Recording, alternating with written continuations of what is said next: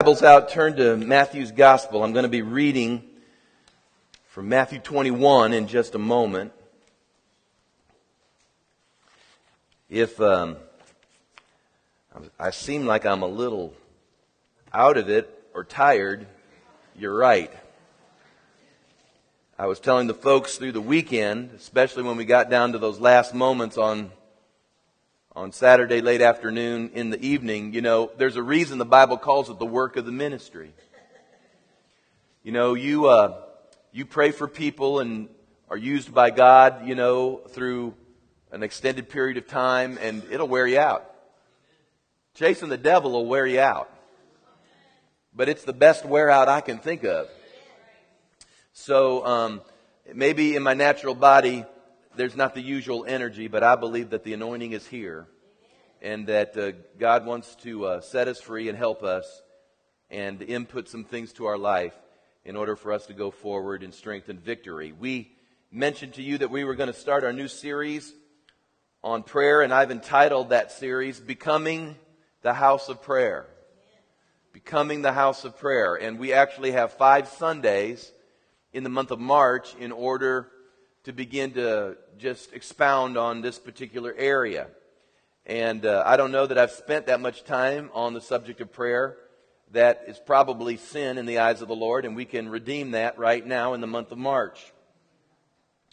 But we started the year 2009, as you'll recall, in a 21-day fast. We read to you Matthew chapter 6, where it says from Jesus' mouth himself, when you give, when you fast, and when you pray.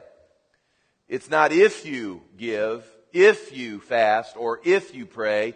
It is an expectation that those who would call themselves disciples of Jesus would enter into these spiritual disciplines.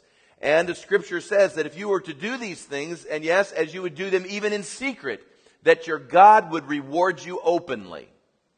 And so I believe as we participated in the fast together in January, that God is beginning to reward us openly. And as we began to walk by faith and learned what it meant to get faith in our finances in February, I believe God is going to reward us openly. And now in the month of March, the end of the first quarter of 2009, when we begin to pray and when we begin to seek God, I believe He's going to start rewarding us openly, don't you? Come on, sure, He wants to. And so we're just going to do some things this month, hopefully, that you'll like to participate in. I believe I put it on the screen overhead that there are a couple of things that we'll be planning, and I hope you'll seriously consider it, put it on your calendar. You'll participate in all of these things. The first thing is that I put a sign-up sheet at the information desk for what I've called Every Waking Hour Prayer. There's a sign-up that you can write your name down on, and I'm just believing that at Legacy we can have enough people that in the month of March, you're just committing to 30 days, in the month of March, that every waking hour, I have lines from 6 a.m., I know some of you get up earlier than 6 a.m. I don't know if God's up yet, but God is up by 6 a.m. to 11 p.m. And yes, I know some of you stay up later than 11 p.m. But every waking hour that someone in our body during that hour would take the time to pray and to seek God. We'll talk more about that. You don't have to pray an hour. I'm not saying pray an hour. If I were to say pray an hour, I'd lose 3/4 of the folk. I know. So I'm not saying pray an hour, but that you would take some time during that hour and that you would begin to seek God. And that for the month of March, this body, I believe we can do this as a body, that for the month of March, this body could rest in the knowledge that every waking hour of the day in the month of March, somebody is interceding in our church. I would want you to be a part of that. So you can stop by. If there's a line, if there's a line that develops for the sign up, get in line. Folks will get in line for a silly sale the day after Thanksgiving, people will pitch a tent to get in there early to get $10 off something. They will pitch a tent at Ticketmaster because some rock star is coming to town and they want to get front row seats. And here in the house of God, we should not be ashamed if we stand in a little line in order to sign up and say, I'm going to be a part of that, because I want to know that somebody's praying for me and this body and the needs every waking hour for the month of March. So I want to encourage you to do that. Secondly, I've been really encouraged by this as well. I know Trace has been as well. But in the month of March, for the next 4 Sundays, this is Sunday, it's just about over, but for the next 4 Sundays, you'd set your alarm maybe just a little bit earlier. And you'd come on Sunday at 9:30 and pray with us. Now again, I don't anticipate everyone will choose to do that, but I'm just throwing some challenges out there for you. I'm not asking for a year commitment. I'm not asking for the rest of your life. But just for the next 4 Sundays in the month of March, as we emphasize prayer, that you could set your alarm clock maybe a little bit earlier. Now that's going to be a real challenge next week, isn't it? Because it's not like it's 9:30. Really, it's going to be like it's 8:30. So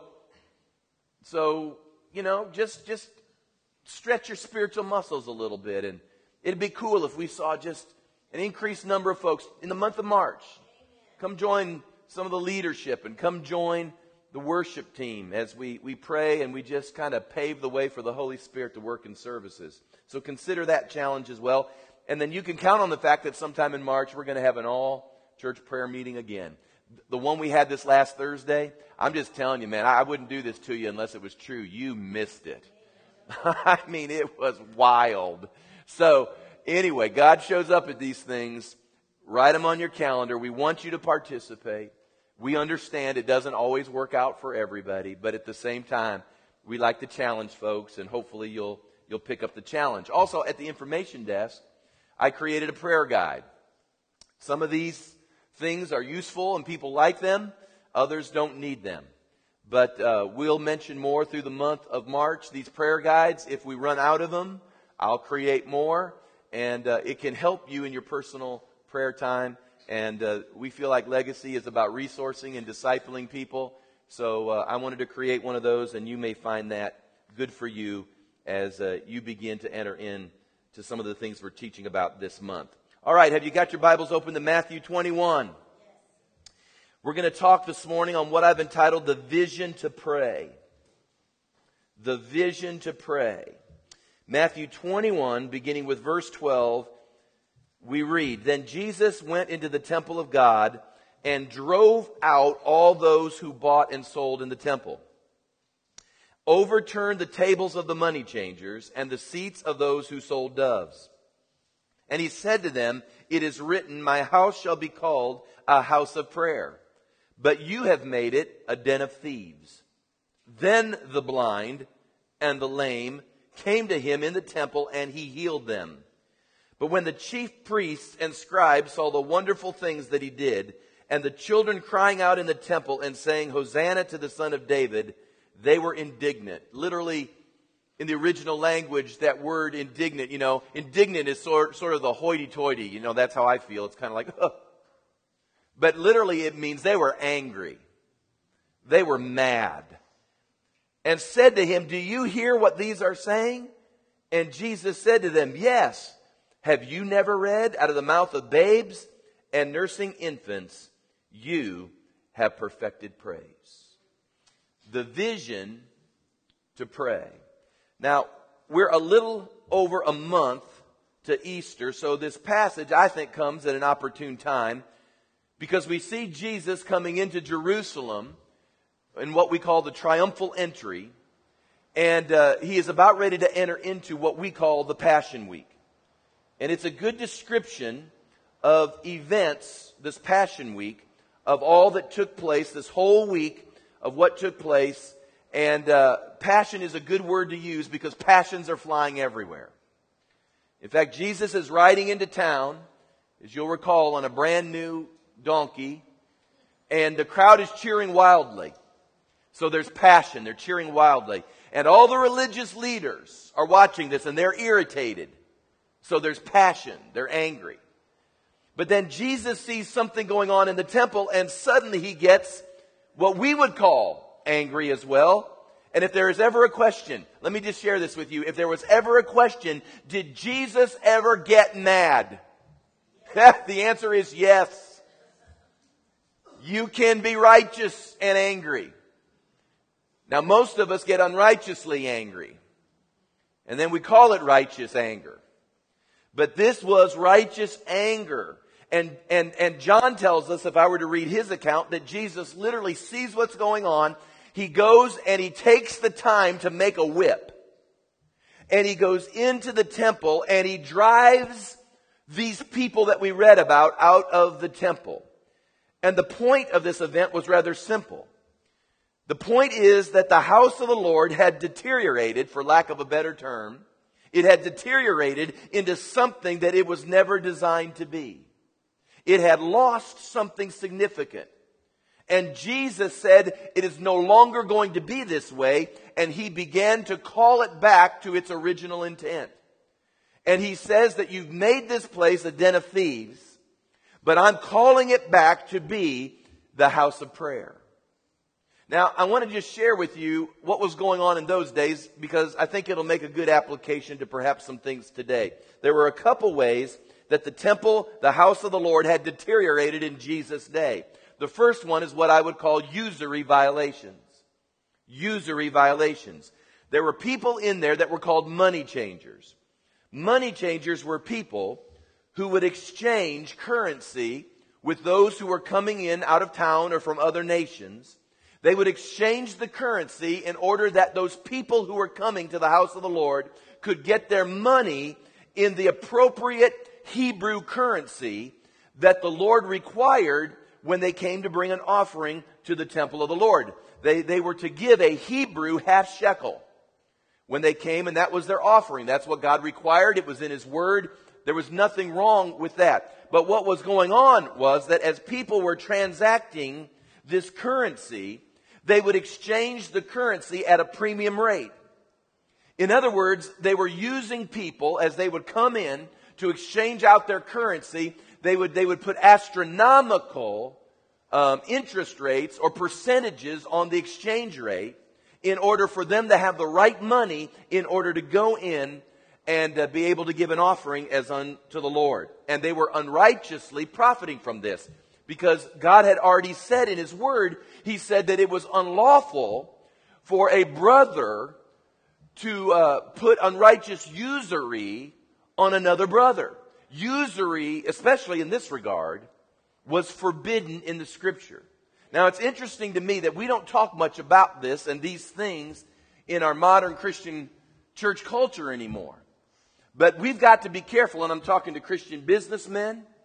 In fact, I'm even aware of pastors who have businesses on the side. And one I'm aware of has a business, and you've seen it out here. It's one of these check cashing businesses, or payroll advance businesses, or auto title loan businesses.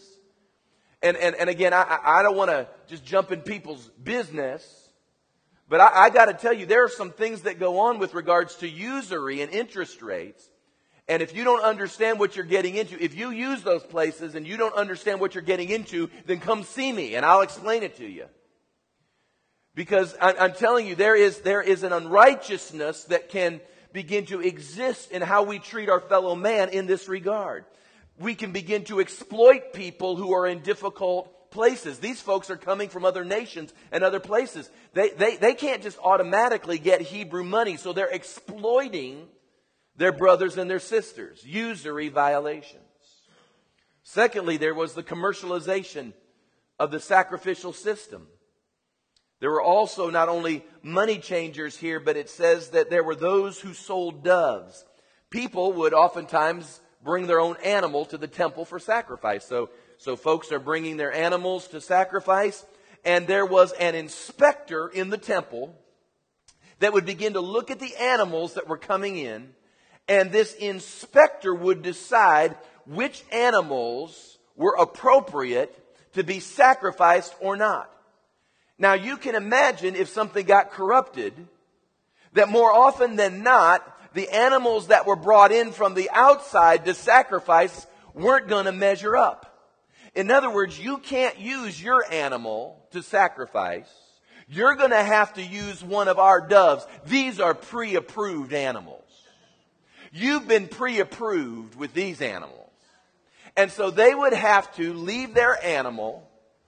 I've even heard stories, and I don't know whether it be true or not, but they take a trade-in along with a little extra money, and you could get the right animal. Now, you understand how this is happening. People walked in those days. They just couldn't jump in their car and go back and forth. They weren't going to go back miles and miles and miles to go get a different animal and bring it to the temple and get it re-inspected, thinking that they're going to have any better chance of this one being passed. And so obviously they would trade it in, or they would get the animal, they would pay the money. And you know what was going on. They just let that animal graze off to the side, and then later on they'd sell that animal to someone else. The very one that they disqualified, they'd requalify in order to make a profit. And so Jesus is seeing all these things going on. And he looks at what was to be the house of prayer, and it had become the house of spiritual poverty. They could turn a profit, but they couldn't turn a person to the Lord. They could deliver a product, but they couldn't deliver a person from the devil. They could open up accounts for interest and exchange, but they couldn't open up a blind eye.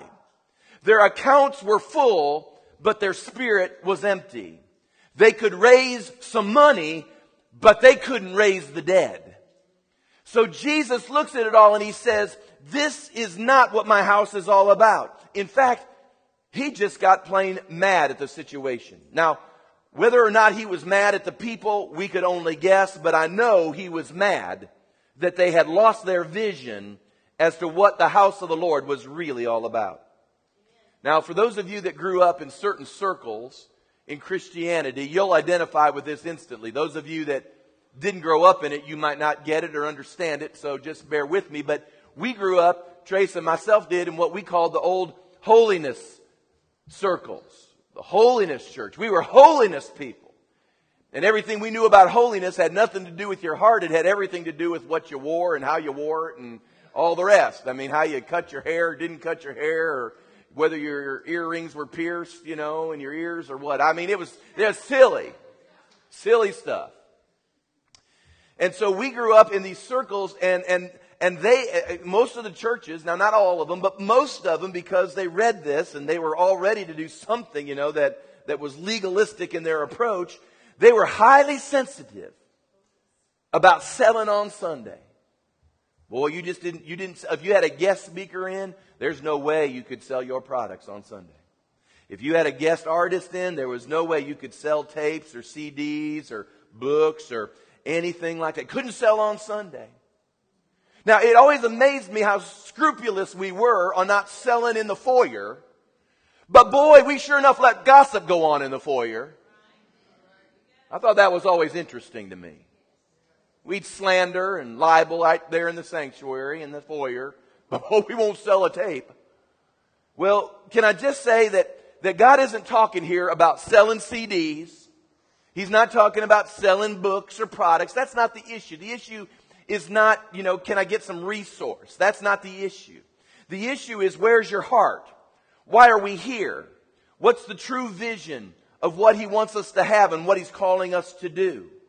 And I just want to suggest to you that as we begin to apply this, that there are some areas that are far more significant than whether or not we throw a table out there and we sell somebody's 6 set of CDs. Let's talk about that for just a minute. How have we allowed our temple to deteriorate? Just a couple things I want to share with you. In fact, I think there's 2 levels. Can you listen at 2 levels this morning? Yes. The 2 levels are this. Number 1 is we need to listen at a corporate level. The church today, I believe, can be considered the house of the Lord. As a congregation, we have a needful place to evaluate ourselves as the people of God and as a church.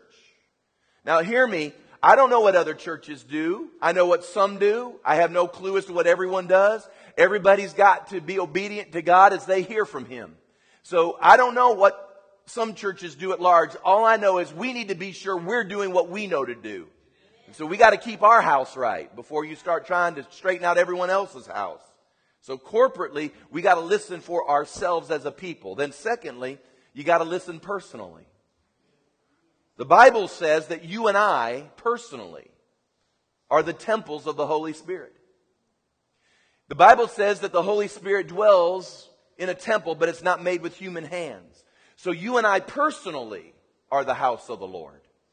And the truth is, while we can talk about what we need to do corporately and as a people, and while I can do things as a pastor to organize or to challenge or to exhort you to certain disciplines and practices, truth of the matter is, personally, you've got to begin to embrace some things too as you walk before the Lord. So let's talk about these five. I want to talk about 5 quick areas, and then I'm going to jump to something else. I'm going to go through this rather quick.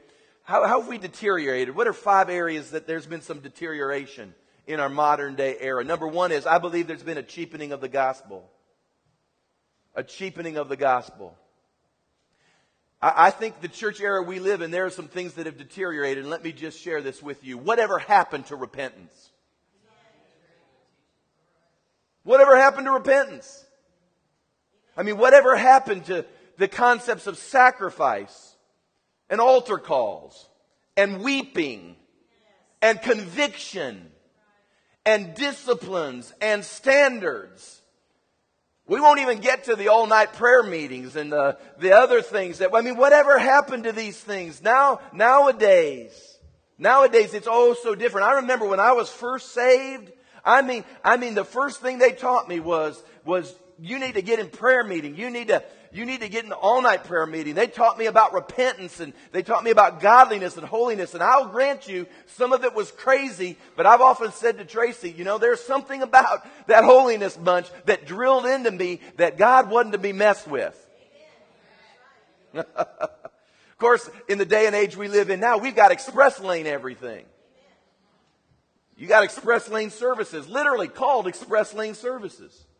You can come in under an hour, you can come in, worship God, get a little instruction, and be on your way.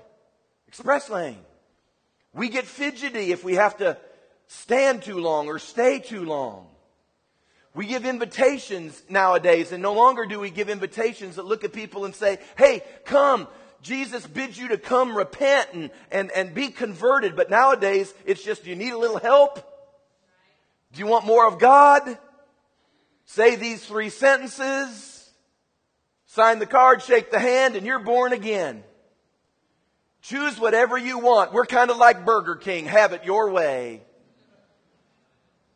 Come on now, we've cheapened the gospel. We have cheapened grace. We have cheapened it to the point that it does little in our lives. I mean, the grace of God is a empowering, changing, life-altering, world-rocking thing.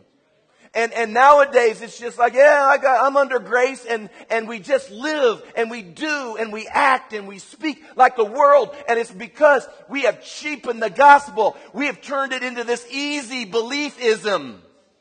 When we have forgotten the words of Jesus when He said, drop your nets and follow me. We've forgotten these things. And I believe we've deteriorated, and there's got to be voices, and praise God, I'm not the only crazy voice in the earth. There are others that are just as crazed as I am.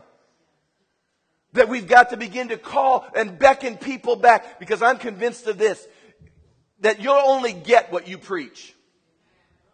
You're not going to get anything deeper, stronger, more faithful, more disciplined by preaching the easy pablum. You got to call people to a challenge. Come on, you got to call them to a vision. You got to call them to come on out, man. Step on up. We'll love you. We'll walk with you. We'll journey with you. We don't expect you to be all that tomorrow. We're just saying, come on, take the journey. So the cheapening, I think there's been a cheapening of the gospel. Number 2, there's been carelessness. Or you might even call it familiarity. I just think at large, we just are no longer, now I'm not talking about us, because you all come and listen to me. And I hammer you, and you keep coming back. It's hard to believe sometimes. Everybody keeps coming back. I love you for it, though. Thank you, thank you, thank you. We love you. We love you so much. But at large, I'm just talking the body at large, there's a carelessness. We're no longer a people that cultivate awe or wonder or respect for God's house or the things that are in God's house. I mean, we worship. I mean, I'm not joking. I was watching a TV show the other day. And I got a coffee pot out there, and I'm glad you can come get coffee and have a snack and eat. But I'm watching people with a cappuccino and a biscuit worshiping God. I don't know. That just doesn't seem right to me. I mean, there's no awe anymore. There's no wonder anymore. There's nothing in us anymore. I mean, he's the big guy upstairs. He's my buddy. He's my dude. You know, he's this, he's that. I mean, come on. When are we going to get back to he's God? He's the God your dude may not be able to help you out of your problem, but my God can supply all your needs according to His riches. See? So I know He's my friend and He sticketh closer than a brother. I understand that He sympathizes and empathizes with me and all my needs, and that makes Him a high priest who can identify with me. I get it. But I want a God who can come in and absolutely powerfully overcome all my circumstances and issues. And our carelessness and familiarity, I believe, has cut us off from some of the blessings of God. The third one I'll put in here is fear.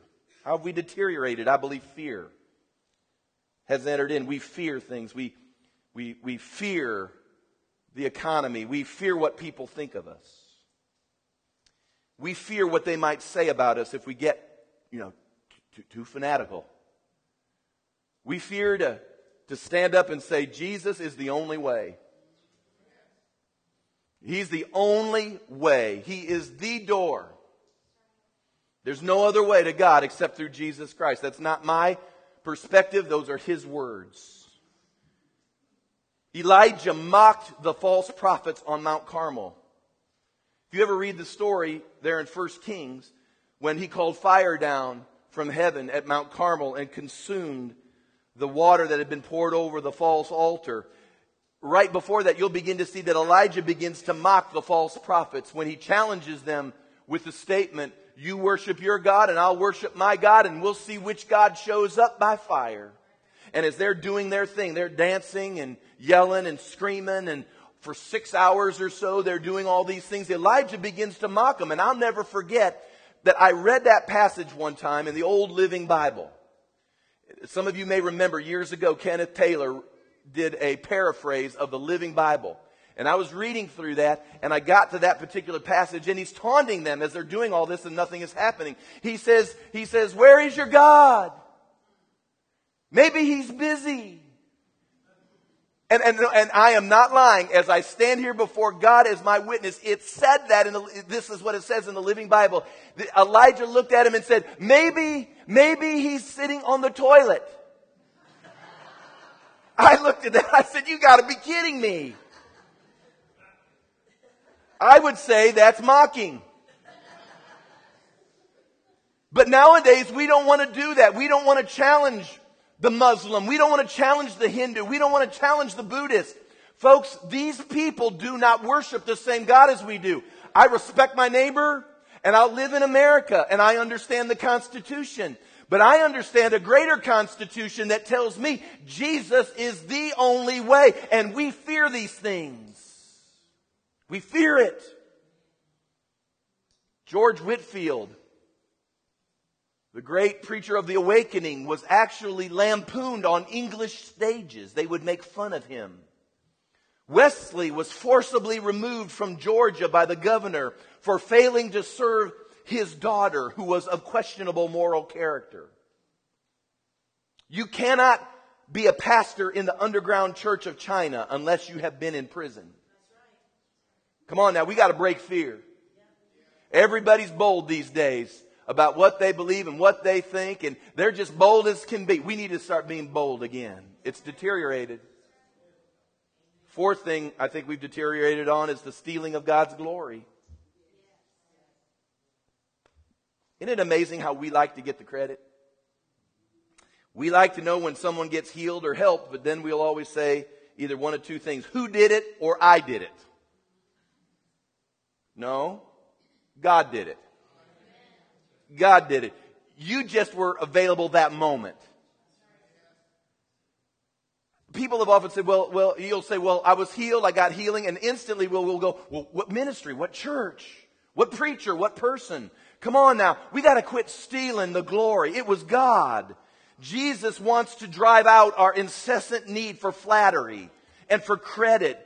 It has stolen the glory, I'm afraid. We no longer know things by the presence of God. We know things by the label on the can. And we're going to have to get better at that. And then lastly, and it's what I wanted to talk about this morning, is we've deteriorated because we've lacked the vision to pray. We live in an age that talks a lot about vision.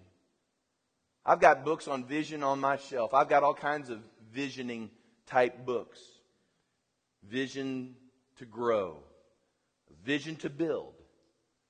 Vision to win the lost. Vision to disciple. Vision to raise up leaders. All sorts of books on vision. Vision, they're good books. They're biblical books. I'm not saying there's anything unbiblical about all of that. But it's interesting how we want to get a vision for all of these things, but the church at large does not have a vision, at least in America, to pray. We got to get a vision to pray. There are over, and I counted it quickly, 540 clear references to praying in the Bible. Now that sounds sort of significant to me. A few places I know have the vision to pray, but not a lot. Not a lot. Because in America, we know how to market. We know how to network. We know, because of the information age, how to exchange information and do a program or produce a plan, give the people some sort of structure, begin to give them an atmosphere, to begin to put things in the foyer that they can connect with, get the technology available. And we in America, we kind of know how to do the, corporate IBM organizational thing that gets people, kind of involved, and we reach out. And I'm not saying there's anything wrong with those things. As a matter of fact, I think those things probably have a place. But our problem is we don't have a vision to pray. Because you see, prayer is the engine that makes spiritual things happen. Contrary to what you might believe, it is not the lights. It is not the screen. It is not just the program. It's not the coffee machine. It is not all of these things. Again, they have their place, but that's not the engine. That's not the catalyst of what makes spiritual things happen.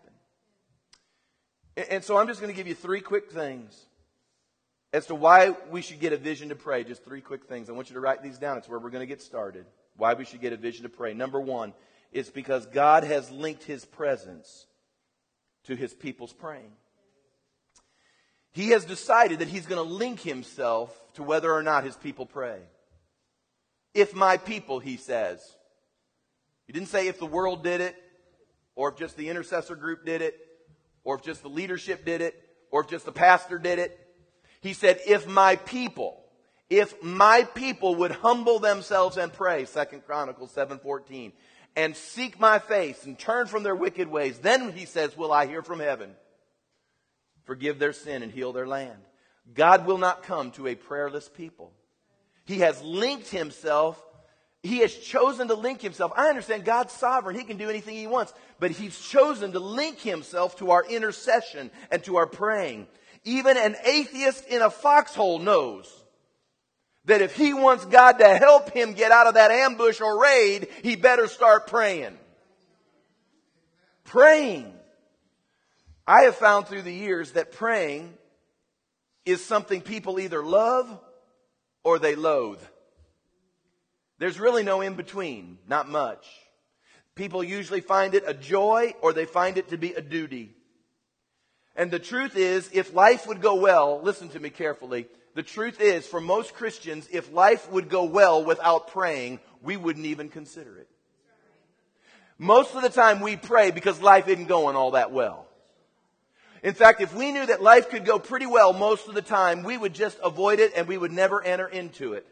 That is why I believe that oftentimes God lifts His covering hand and He allows challenging, difficult situations to come into our life. It is because it is the only way we will drop to our knees and begin to beckon Him once again to come and be a part of our life and what is going on. He wants a relationship with us. You understand that, right? He gave the very best in His Son on a cross in order to have a relationship with us. He initiated the whole deal. It was His idea. It was in His heart. It was out of His love. It was something He desperately wanted. He could have blown the place up and started all over again with a brand new Adam and a brand new Eve. But He chose not to do that because it was in His heart. He loved people. He loved us. He did everything possible to have a relationship. And even now, we just don't want much of a relationship. So what does He do? He says, well, then I guess I'll just let circumstances push them to me. Because I really want to be around them. I really want to love them. I really want them to know that I'm near. And I'd really like for them to have this relationship without having them to suffer. And without having them to experience all the things that could happen without me. He has linked His presence to our praying.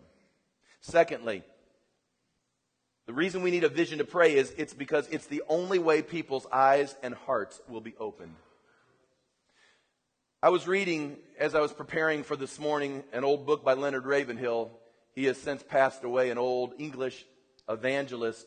And in one of the stories he was telling, he preached actually street revivals in the streets of London during World War II. And he said that it was during World War II when Nazi Germany was bombing London that he was convinced, and he said that he even preached it to the people, he was convinced that the bombing of England was a part of God's great master plan to somehow turn the people's hearts to Himself, because there was no other way, he said, London and England would experience revival or the presence of God. But he said, I preached that, and for a season I believed that, until I watched finally the bombed out churches and the bombed out houses and the bombs in the streets, and people would literally run to the churches. They would run to the churches, but he said they would sit in the pews and they would drink in the pews in the house of God, and they would bring their dice and their cards, he says, and they would gamble in the very house of the Lord. And he said even as the air raid sirens were going off, he said people's hearts were so hardened and their eyes were so blinded. He said that even as they sat in the very house of God, they did not get it. Their arrogance and their defiance, even in the shadow of death, he said, brought him to the place where he realized that it will not be a war, it will not be calamity, it will not be economic strife. The only thing that will open the eyes of America, folks, is when we pray. I believe that people would ride the ship called America economically into the ground before they would ever begin to think about opening up their eyes. I have yet to hear one commentator, I have yet to hear Ben Bernanke go in front of the television said, I have yet to hear President Obama. I haven't heard one person from the Commerce of the Treasury come forth and say, you know what? We need to get back to God. I haven't heard that yet. I hadn't heard it yet. And so if we think that America is going to be turned by earthquakes, it's not going to be turned by earthquakes. Do you think California is going to be turned by massive forest fires? I don't think so. Hurricanes? It's not going to be changed by that. Let me tell you something. Let's make it practical. Your friend, your family member, your coworker, they aren't going to turn just because they experience the loss of a job. This is what we do. We say to ourselves, wow, they're experiencing this pain. That's got to be the pain that's finally going to turn them to the things of God. And it never turns them. In fact, in some cases, all it does is make them more hard-hearted. Hear it from a pastor. I have buried people for 30 years. I have officiated funeral services for some of your loved ones in this room this morning even. And they have died under such peculiar, extraordinary circumstances that you would think that any rational person coming to a funeral service like that and listening and knowing and at some level being touched by what took place. You would think that after all of this, it would turn their eyes and their hearts back to God. And truth of the matter is, for 24 hours, they're a little sensitive, but about that 25th hour, it is life back to normal. It isn't going to change anybody. Prayer is the only thing. It's the only thing.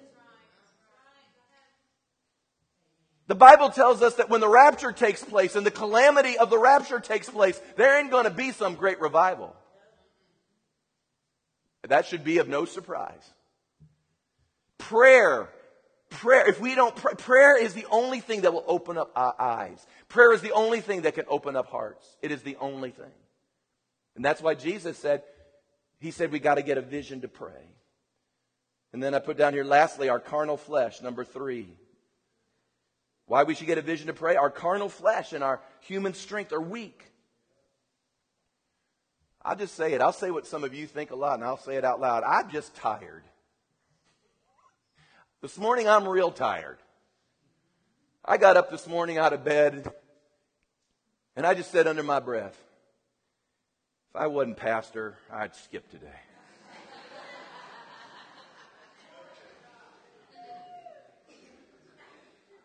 Because I was worn out. I just was worn out. But praise God, let me just say, through the years you develop discipline, and that may be what you think for a moment. You say, nope. They're gonna want to hear from me, so.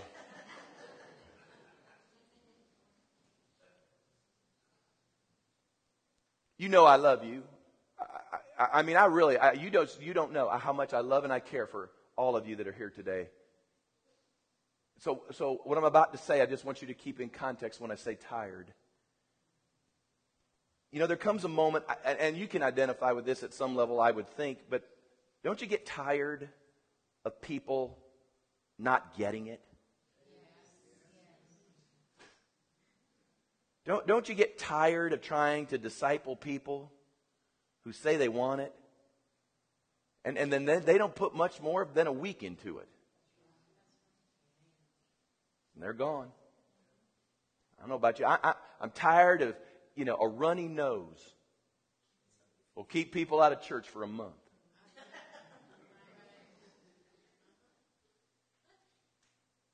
I'm tired of the silly American church. Who, if you don't do the right song and dance and keep them happy and entertain them and do your best to keep them in the seats and give them what they want and don't say anything that could rub them the wrong way. I don't even know how you preach under that. Everything I read in there rubs me the wrong way, I guess. If you just read the happy verses, you didn't read the verse before it.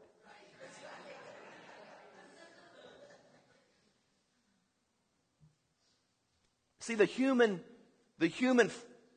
flesh, the strength we can generate out of the carnal man, I mean, it's limited, it's weak. We give up. We give up. We get tired. We say to ourselves, how in the world is this going to work? You want to throw the towel in. You're just done with it. All we can do, listen to me, that can change that is pray. Because my efforts are weak. My flesh is weak. Prayer is the only thing that can begin to supernaturally change and turn a situation. And you and I have got to get a vision for that. We have got to get a vision for something more than consumerism. We have got to get a vision for that which we have been called to do to change our city and a region. We've got to get that vision. And we aren't going to be able to do it because we've got a lot of money, because we don't. We aren't going to be able to do it because we got the best show in town. We don't. We aren't going to do it because we're snazzy and smooth. Watch me. I'm not. The only way, hear me now, I'll say it, the only way we will begin to spiritually affect our families, our neighborhoods, our workplaces, our schools, our city, our region, our state, and our nation is if we pray. Pray. I'll end with this. We're going to spend all month on this. Isn't this great? You come on back next week. There are people going, I ain't coming next week, man. Ain't no way I'm coming with it. Come on back. Come on. Come on. Come on. Don't be wimpy Christian. Come on. You know what the sad part is? There's so many people that live in wimpy Christianity. They got one foot over here in the world still, and they got their other foot kind of in the things of God, and they're just miserable all around. You're almost better just to get back in the world, just get happy. See, I can't believe you just said that. Or get on the other side and get happy. But if you're going to stand like this, you'll never be happy. I don't know if I can find that in the Bible, but that sure enough sounds good, doesn't it? You go out of here going, Pastor said I could just go back in the world. I heard him preach it. He just said I could go run back in the world. Aren't you smart? Come on. Just come on. I was reading Tozer the other day. Nobody reads Tozer anymore either. He messed you up. But he said something that struck a new chord in me. I know this. You'll know it too as soon as I say it, but there was like revelation that came with it. This is what he said. I'm quoting from him. He said, we are not only going to be judged for what we have done, we are going to be judged for what we could have done. Wow. What we could have done. The sacrifice we could have made. The prayers that we could have offered. The tears for the lost that we could have shed. The opportunities to share that could have been taken.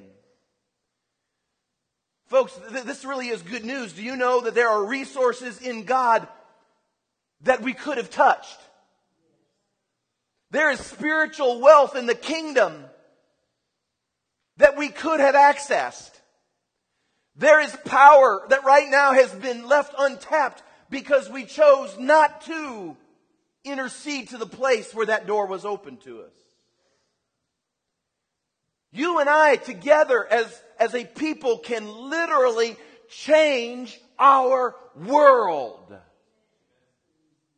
But only if we get a vision to pray. Say, well, you trying to drive me to my knees? Yes, I am. Yeah, I am. I'm trying to somehow communicate a new burden. You say, well, I pray. I believe you do. I believe all of you have prayed and you are praying. I don't doubt that. I don't doubt that at all. I'm just saying there's something in me that says, probably if we could have seen the regional revival or the regional outpouring that we had so hoped for take place with the amount of prayer that we've been praying, then it would have happened. But some of that hasn't happened. So I just believe God's beckoning me to pray some more. How much? I don't know. More. When does it end? I don't know. I got to get started first.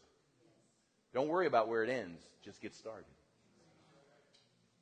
Don't worry about the finish line. It'll be fine. Just get started somewhere. Just sign up like on that sheet. I'm not asking you to pray an hour. Can you pray 5 minutes at 10 o'clock at night? Because maybe if you've never prayed, that would be a big step, but it'd be a great step.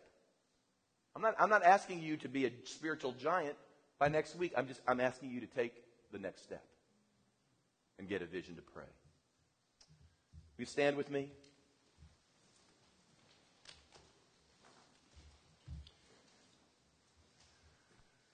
Thank you, Lord. Thank you, Lord. Would you, right where you're standing right now, just take a minute and begin to ask the Lord right now. If this resonated with you at some level, and you feel like the Holy Spirit's talking to you at some level, would you just ask Him right where you're standing right now? Would you begin to say, Lord, I need that vision too.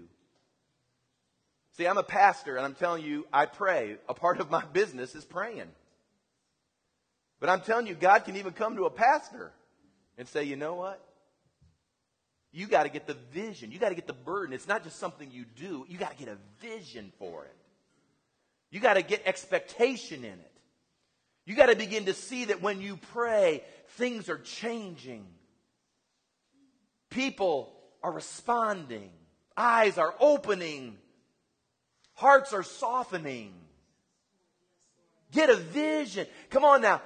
Some of you are under such incredible stress right at this very moment. Your circumstances are stressful. And there's great empathy in the heart of Jesus for you. Don't mistake this. He cares about you. But all of that is coming your direction, perhaps for the express purpose that you pray and that you'd seek Him and that He could have a relationship with you. You know, there's nothing probably that grieves a parent more than a child who is always wanting something from the parent but doesn't want a relationship with the parent. Some of you probably have had children that they'll call you up for money, they'll call you up for something, they're always wanting something, but they don't want to just hang around you and visit with you, talk to you, have a relationship with you. They're busy doing what children do, doing what teenagers do. I mean, it's just kind of the nature of the thing. It's not necessarily evil. It's just kind of how it works. But as a parent, after a while, you get tired of being their personal ATM machine, and you get tired of being their personal cab driver. It's not that you mind it and you aren't going to do that because that's what a good parent does, but you sure enough would like a relationship with them. Do you understand that's where God is today? He'll bless you and help you. He wants to meet every need in your life. But you know, He's kind of reached the point, I believe, that He's just saying more than all of those things which are so meaningful to us, the most meaningful thing to Him is that we just would say, I want a relationship with you. I just want to hang around you, Lord. I want my heart to be filled with your heart. I want to see like you see. What's important to you and your purposes, oh Lord, let it be important to me. Lord, if you're wanting to reach the world, then what can I do to help you achieve your goals? Holy Spirit, I ask you now, as your people are just expressing themselves, even silently, just under their breath and whispers at this very moment. Lord, I know you're hearing right now out of this congregation the whisper, Lord, give me a vision to pray. Give me the vision to intercede. Come on, tell them you're not very good at it. I don't know that I'm all that great at it. Some people are called to pray. I recognize that, and they're great at it. But just because some are called to pray doesn't somehow exempt me from praying. So maybe you're not good at it. Well, join the club. Join with me. I'll be the president of that club too. I'm not very good at this, but I'm going to step in a little further. I know, Lord, you're hearing the whispers. Give me a vision to pray. Give me the burden to pray. Lord, put something in me that causes it no longer to be duty, an obligation, something that one more thing I have to do. Lord, let it be a delight. Let it be joyful. Let it be life-filled. Because I'm interacting with the God of the universe. Lord, I confess. Just say, Lord, I confess I don't know much about it right now, but I'm going to learn more about it. And I promise you right now at the beginning of March, this isn't just another short-term commitment, Lord. I'm really going to implement prayer in my life. You said if I would even do it in secret, you would reward me openly. Stay in this atmosphere. You sense the presence of God right now. Do you understand how He's drawn to that? See, we're so used to bringing excitement to the house of God. And again, nothing wrong with the excitement that causes an exhilaration. And we say, oh, God was there. And He was. But see, right now, I can sense the presence of God coming right now. Gary, tech guys, would you go ahead and flash those words on the screen? And would you go ahead and spin that disc for just a minute? Push it up.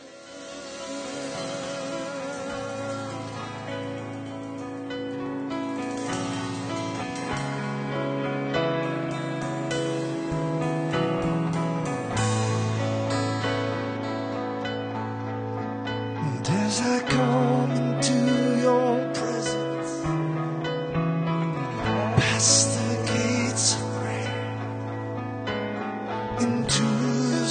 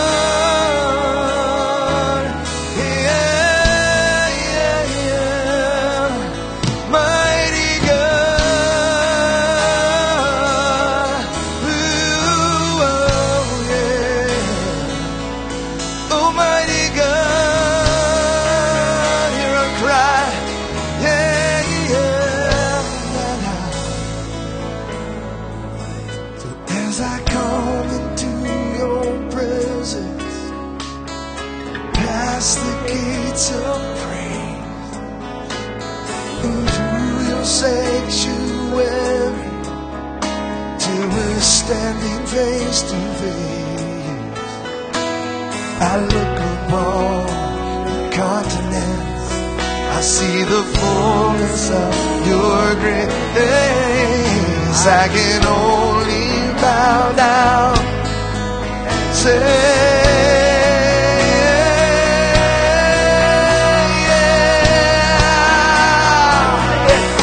you are awesome in this place, mighty God. You are awesome in this place, Abba Father. Yeah. You are worthy of all my praise. To you, Lord, life's re-raised. You are awesome in this place, mighty God. You are awesome in this place, mighty God. Yeah, you are awesome in this place, Abba Father. And you are worthy of all praise.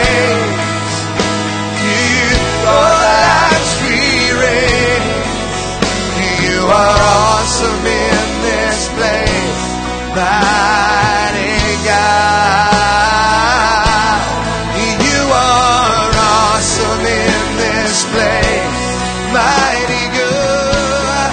Yeah, yeah, yeah. Well, you are awesome in this place, mighty God. Hallelujah. Gary, just keep looping that song. Keep it low for just a minute. Just keep looping that song. Before we go today, listen, this is about a relationship with the Lord. That's what praying is all about. It's about relationship with God. And I'll tell you what severs that and alienates you quicker than anything. It's when your life really isn't under the blood right now. And maybe you've never made a commitment to Jesus Christ. Maybe you did years ago and you let it go. Or maybe right now you're at a place where you would say, yeah, I love God, I've known the Lord, but to be candid with you, my sins have alienated the presence of God in my life. Listen, I'm not talking about are you saved, are you unsaved? Those are important issues and they're eternal issues and we've got to solve those, I understand. But right now, if you don't have a hunger and a thirst for a presence of God in your life, then I'm telling you, you're wasting your life. Many people live their life in such a way that they're just going to slide in barely through the gates and hear the divine umpire yell, "Saved." Barely, but you're saved. Why live life that way when you can live it in a way where His presence is here? And it makes a distinguishable difference in your life. And He's moving in your circumstances. And He's giving you your hope. And you're not left all by yourself, but you know your God is with you. And then He becomes the one that sticketh closer than a brother. Come on now. If you need to get your life back on track, if you need to get right with God right now, if you need to say, you know what, I've got to repent from where I've been. And it could be something egregious and awful, or it could be an attitude. It could be just a gossipy spirit. It could be a negative outlook. Let me tell you, if it's sin, it'll alienate the presence of God. And I'm calling people back. One has come. Why don't you come right now and say, that's what I want. I want to get my life back on track right now. Right now, I'm going to get my life back on track right now. Right now. People are coming right now. I want to get back on track right now before I go.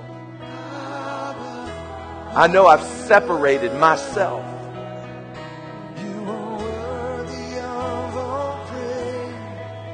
I know that carpet isn't great, but you know, we probably do need to get on our knees. It's a humbling way to do that. I know that's probably not an easy way, but you know what? It's a good way. It's a good way. It's a good way. Come on, we're just not gonna stand one more time with a stiff back in the presence of God, but we're gonna come and just kneel before Him. How about you? How about you? I just want my life back on target. If we're going to spend the month of March praying, I want my life back on target. Come on, as long as they keep slipping out and as long as they keep coming, God bless you. Just come on. Come on. Come on. I'll wait for you. I'd wait all afternoon if I knew you'd come. I'd wait forever if I knew that it would make a difference. But you can make, right now in the next 30 seconds, you can make the decision that you need to make. See, they just keep coming. That's the Holy Spirit. Just come on. Come on, you're not alone. You're not alone. You're not alone. I wish you could see, kind of like you can see the Spirit of God just kind of moving. You can see Him moving. How about it? How about it? This is, we don't usually do it this way, but this is how I'm going to do it this morning. I'm just going to ask the people of God. Now, I'm asking you as the people of God to evaluate yourself rightly. But I want you to slip out and I want you to gather around some of these and we're going to pray as the church right now. We're going to pray as the church. Noah, can I get you to pray with that young man I met earlier today? Can I get you to do that? And the people of God right now, you just come in and swing inside and fill in the gaps. And we're going to begin to just start march by praying and seeking God and getting back on track.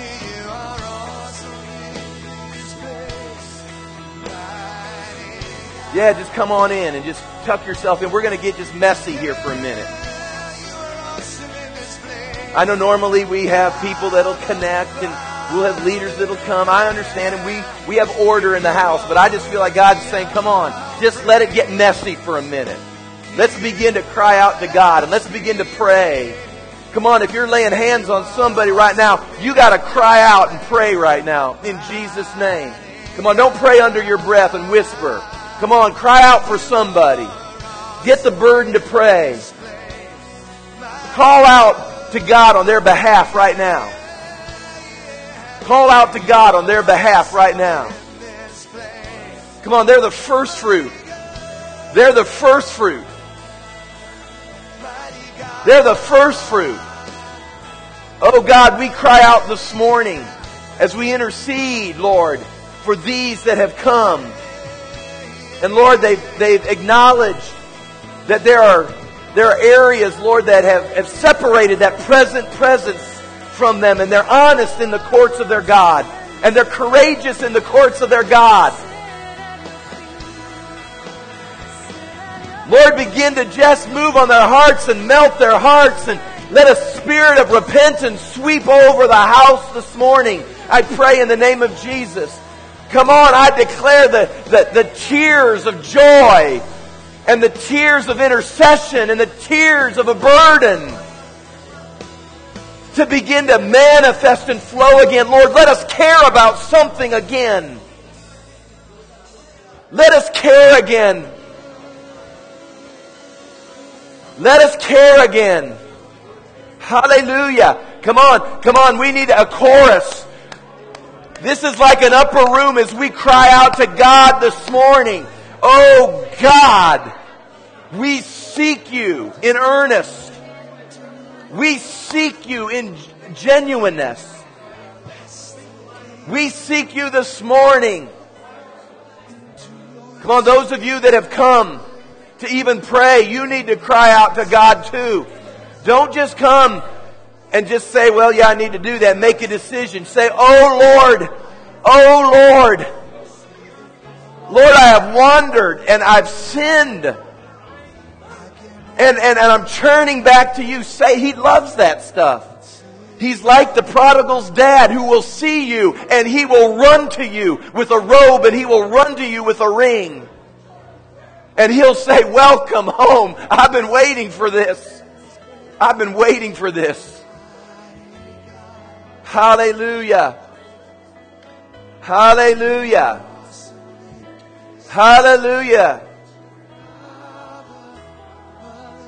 See, God's doing great things right now. You see, some have even come in, I know right now, and said, I want to jump in that. I want to jump in that. In Jesus' name. In Jesus' name. Hallelujah. Hallelujah. Jerry, cue to the beginning. Cue to the beginning of that CD right now. And let's begin right now in these last moments. One more time. Let's lift our voices.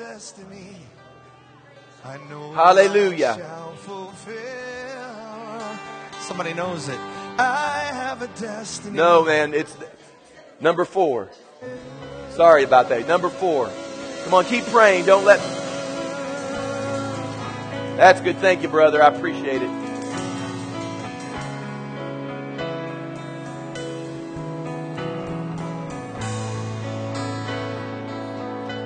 Come on, let's lift our voices one last time. Past the gates of prayer into your sanctuary, till we're standing face to face. I look upon your countenance. I see the fullness of your grace. I can only bow down and say,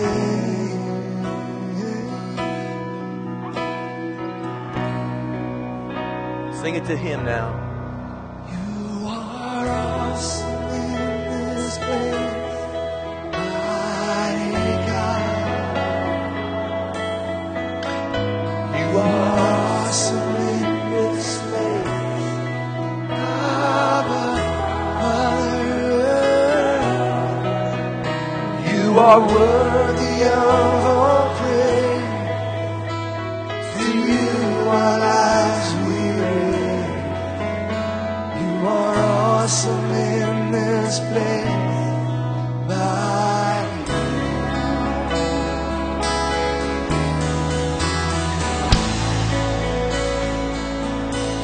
Mighty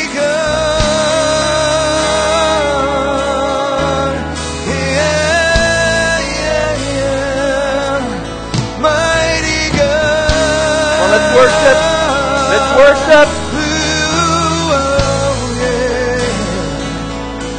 Almighty God, hear our cry. Yeah, yeah.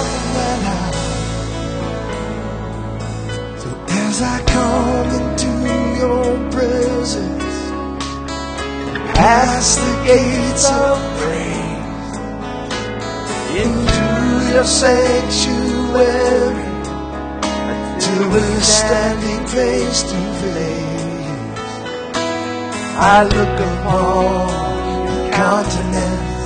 I see the fullness of your grace. I can only bow down and say,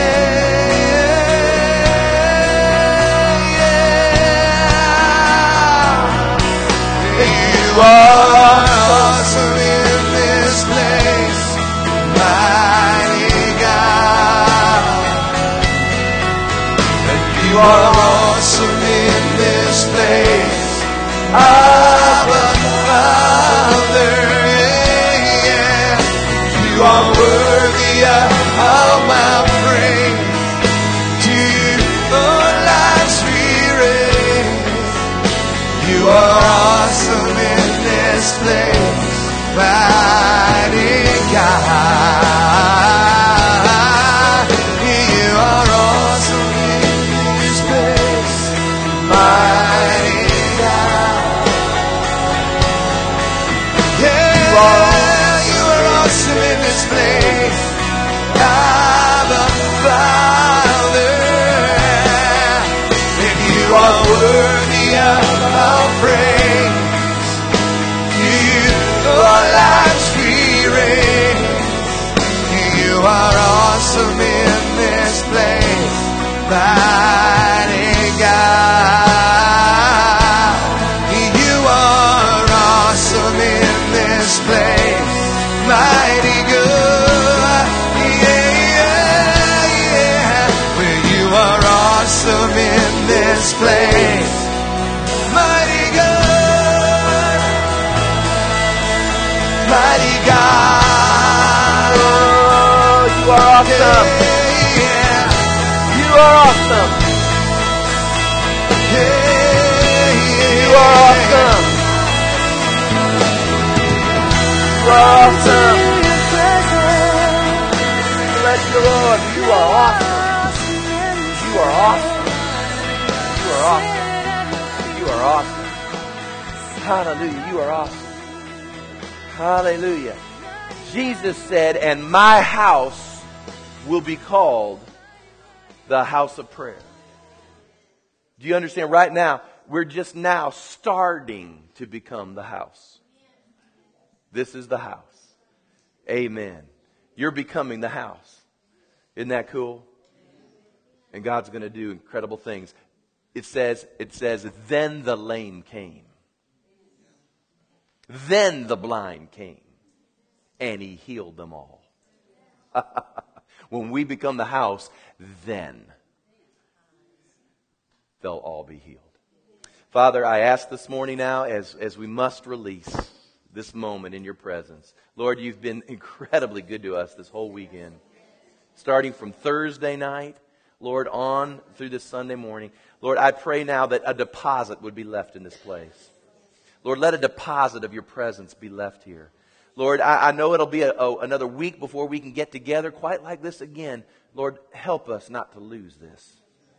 Not to lose this precious spirit that we know is here at this moment. Lord, cause us, help us, form us into the house. Lord, our heart's there. That's what we desire. And I know, Lord, you're going to share more about it. So we love you a lot. Lord, bless your people. Minister to your people. Do big things in their life. Lord, distinguish yourself this week. Let them know that they're on the right track. That, Lord, when they begin to make these sacrifices of praise and they begin to enter into extended periods of prayer, Lord, let them know they're on the right track. And, Lord, I believe you're going to show yourself somehow, some way to each and every one of them. And we just anticipate that through this week. In Jesus' name, amen. Amen. We can give the Lord now a big hand clap, can't we? Praise God. Amen. God loves you. I love you. Trace loves you. We all love each other. So hug a few now.